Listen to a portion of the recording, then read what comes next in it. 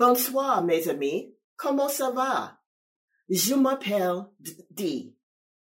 Well, this is not a French class. This is actually Devos with D, and I'm Pastor D from the Heights Church. Thanks for joining me this evening.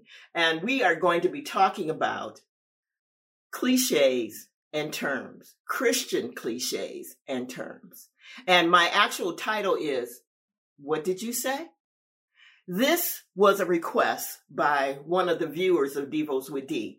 They wanted to find out, what is the meaning of some of the things that we say in the Christian community. So I'm going to be talking about those things. And I'm excited to be able to do so because I'm going to tell you, I'm probably one of the ones that use some of these cliches, and I'm going to point myself out when the time comes. This is going to be a 2-part series.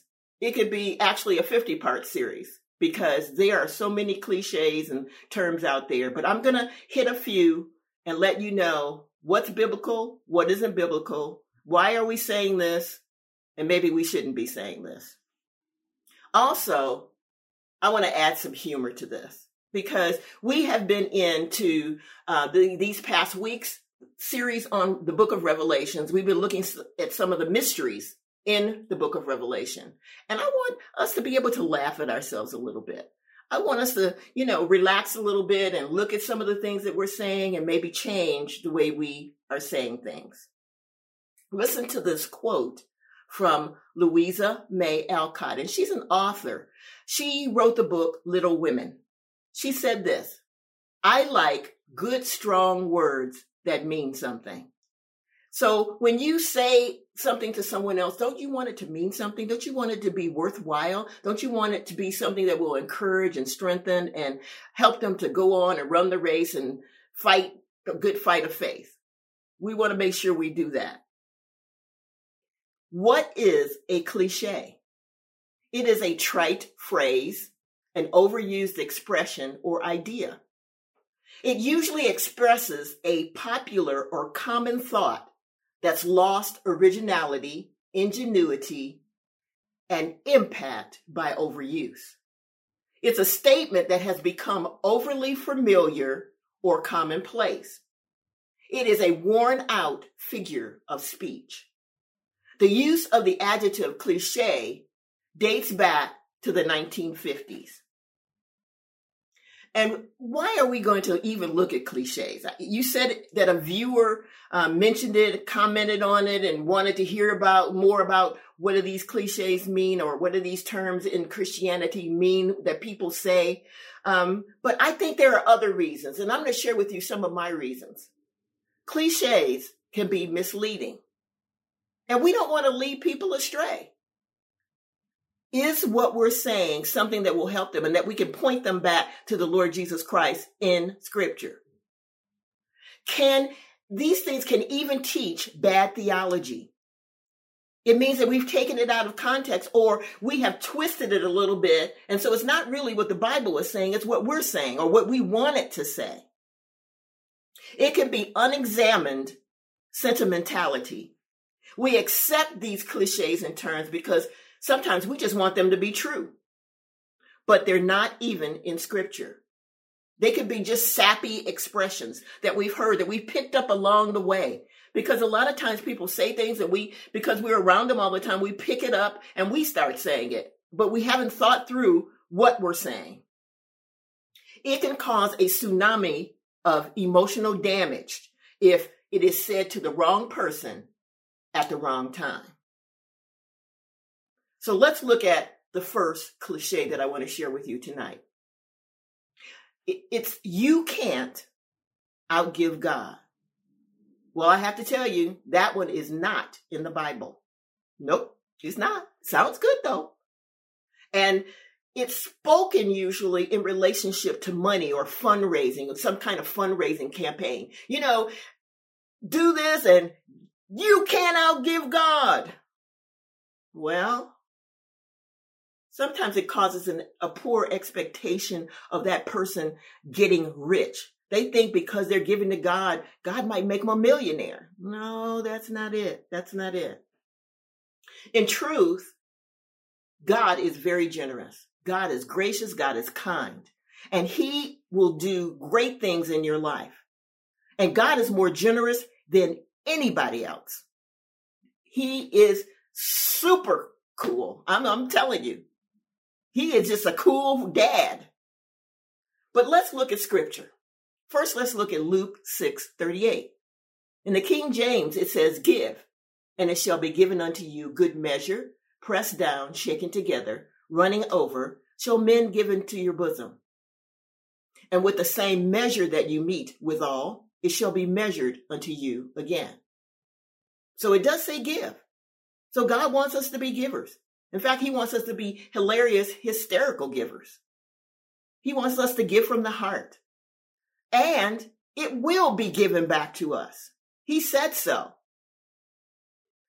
Let's look at 2 Corinthians 9:8.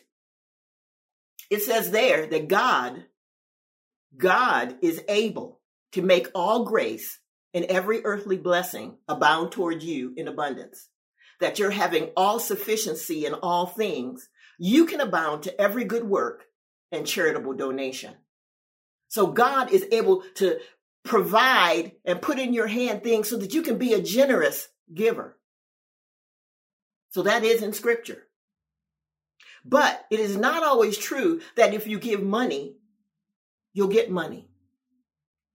I can tell you one time in my life where my children were small and I was in the military, and at my church where I was near my duty station, there were missionaries that came to the church.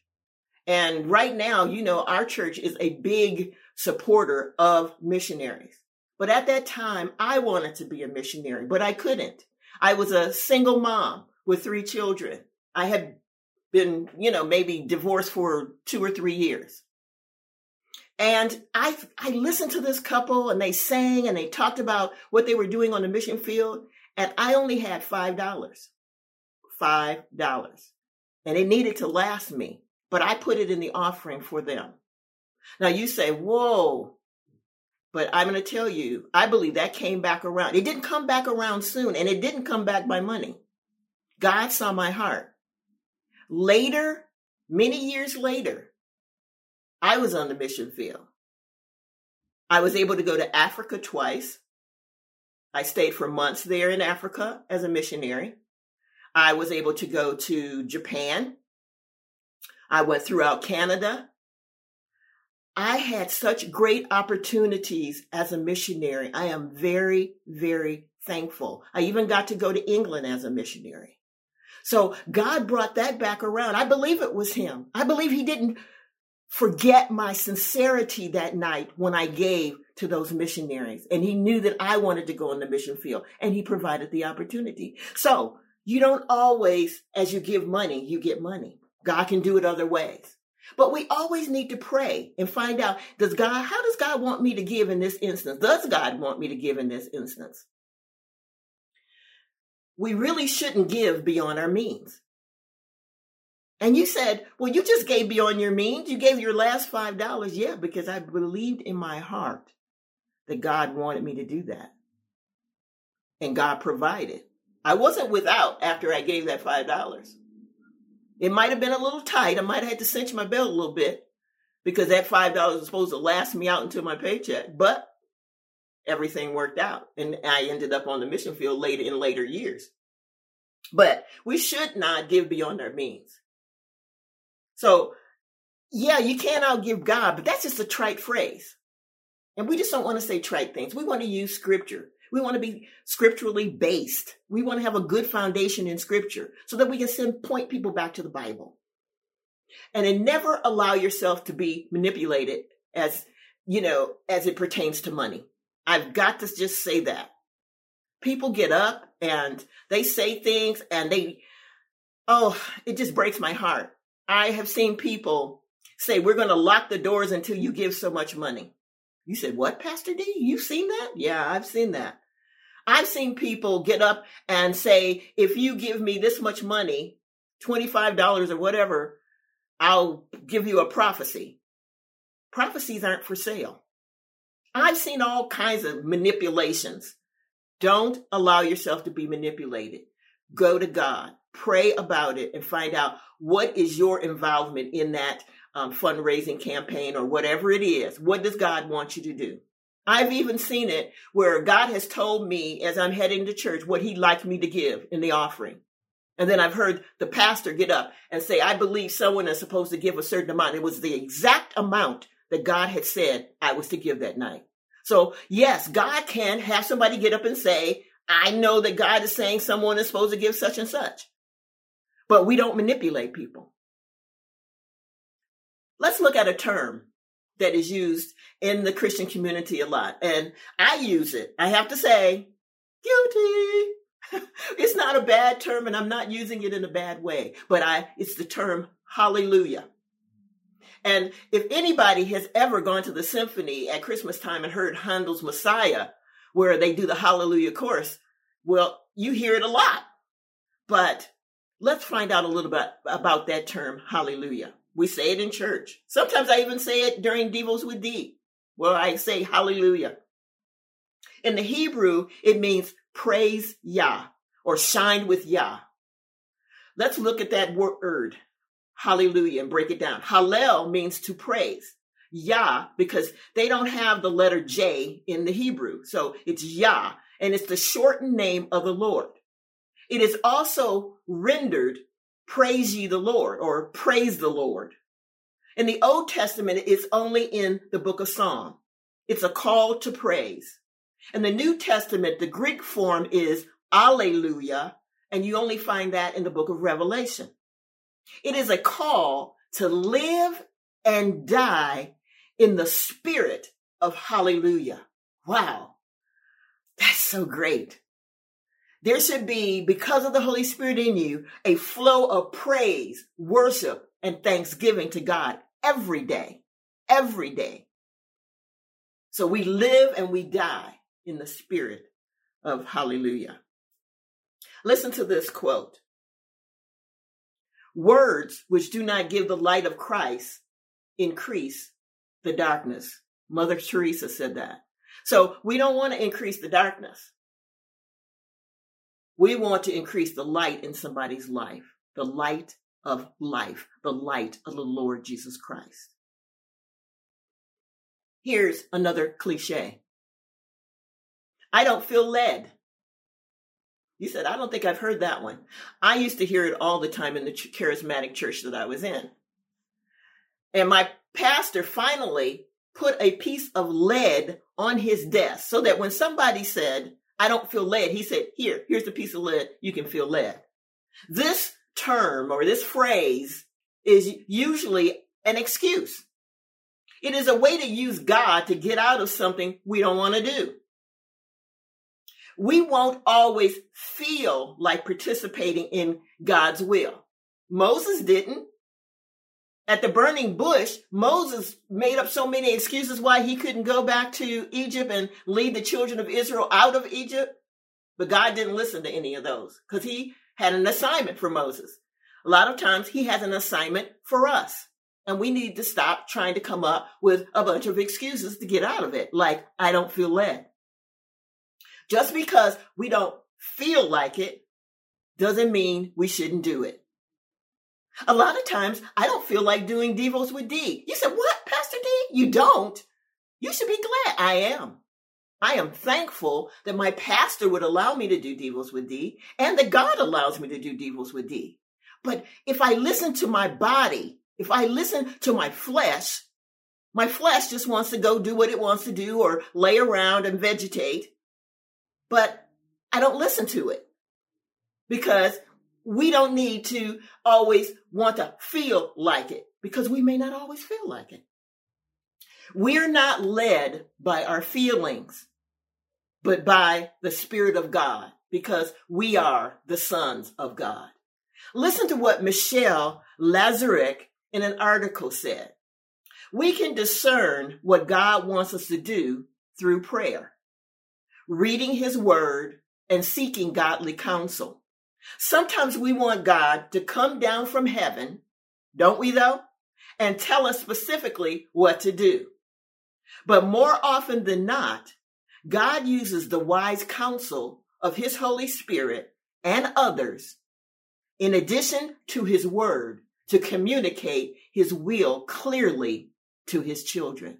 Yeah, we might want him to come down with thunder and lightning flashes, and we want him to say, D, do this. No, well, he's not going to do that. And again, we're not going to always feel like it. But sometimes we just need to get off our duff and do it. Here's another cliche, and I'm going to just say right now, fiddlesticks with this one. God won't put any more on you than you can bear. I just could scream when I hear this one. It is such a misinterpretation of scripture. It is definitely a misreading of a Bible verse. So let's look at the verse that this is coming from. It's 1 Corinthians 10:13, and we're going to look at it in the ESV. And it says, no temptation has overtaken you that is not common to man. God is faithful, and he will not let you be tempted beyond your ability. But with the temptation, he will also provide the way of escape that you may be able to endure it. Listen to Roger Upton. He said this in an article, Misused Bible Verses. Listen to this. This verse is couched in the middle of Paul's discussion of Israel's problem with idolatry. The temptation spoken of was a tendency to abandon God for other things. So it is clear that the escape is from sin, not a stressful job, unpayable bills, or bad relationships. Something to make us ponder. God will not put any more on you than you can bear. I'm going to tell you that God will allow some stuff. You said stuff? Yeah, I mean stuff. Stuff that you don't want. He will allow some stuff. And it is to mold, and I'm sorry I'm going to have to say this word, to crush us, not to kill us, to mold and to crush us. Sometimes we have to walk through tough circumstances. Sometimes we have pain in our body. We just have to walk through it. Sometimes we have injuries. We have to allow God to help us to recover. We have to walk through it. He may not instantaneously heal us. We don't just, recover instantaneously. Can God do that? Yes, he can. Has he done it? Yes, he has. I've seen him do it in my life, and he's done it in other people's lives. I've seen people delivered from cancer. I've seen people's legs grow out.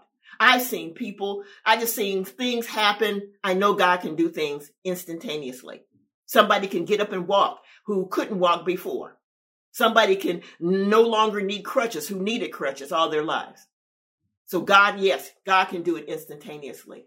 But sometimes he will walk through it with us, and we just have to endure to the end.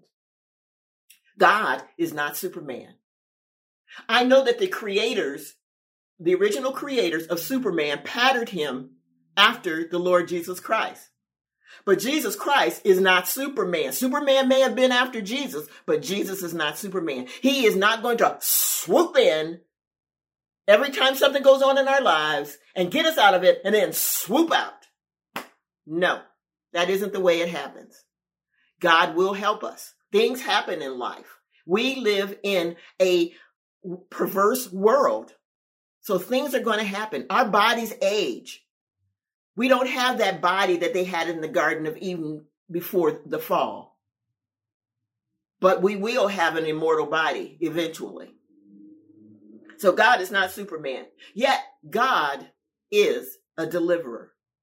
Listen to Psalm 68:19 in the NIV. It says this: praise be to the Lord, to God our Savior, who daily bears our burdens. God will be with us. He'll lift us up. He will help us through. He will walk with us all the way. We can expect our God to help us. We can expect that. Listen to this note that I saw from a Christian blogger. It said this: God often gives us more than we can handle. He puts us through situations at times so unbearable, it makes us cry out to him. Paul was beaten, persecuted, and thrown in jail. And it was for his faith that these things happened. David, after losing his son, cried out to the Lord in despair.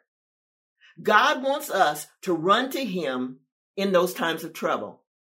If we weren't in over our heads, drowning in our circumstances, will we ever come to him in our time of need? Whoa, that makes us take a few steps back. Would we go to God? If everything was perfect, maybe we wouldn't go to God. I hate to think about that, but that could happen. Yet he is always with us during those times of trouble. So yes, God will let some stuff. I don't know what stuff is going on in your life that you said, why hasn't God gotten rid of this? But God is using it to mold us, to shape us, sometimes to crush us, to get rid of the pride. Okay, I'm going to let you alone there. Let's move on. This is my last quote, and I'm going to share this with you, and then I'm out of here. But I hope you got something out of this. And I hope you're thinking about, what am I saying? Am I saying things that are scriptural, or I'm just making up stuff? This is from Thomas Fuller. If I speak what is false, I must answer for it. If it will answer for me. Truth will answer for us. So let's study the truth, which is the Bible. Let's study that truth so that we can speak the truth in love. Well, thank you again for being with me tonight. I hope you have fun listening to this. And I hope it makes you think and ask yourself questions. Because we need to examine ourselves to see whether we're in the faith. What are we doing? I love you. Let's pray. Father, I just give you thanks and praise for tonight's lesson. I just ask that, Lord, you will show us. You have the Holy Spirit jack us up if we're not saying things that are appropriate or we're saying things that are incorrect. Lord, I hope that you will throw up a flag and lead us in the way that we should go so that we will know what to say to minister to others, to help others, to be there for others. And we just give you thanks and praise in Jesus' name. Amen.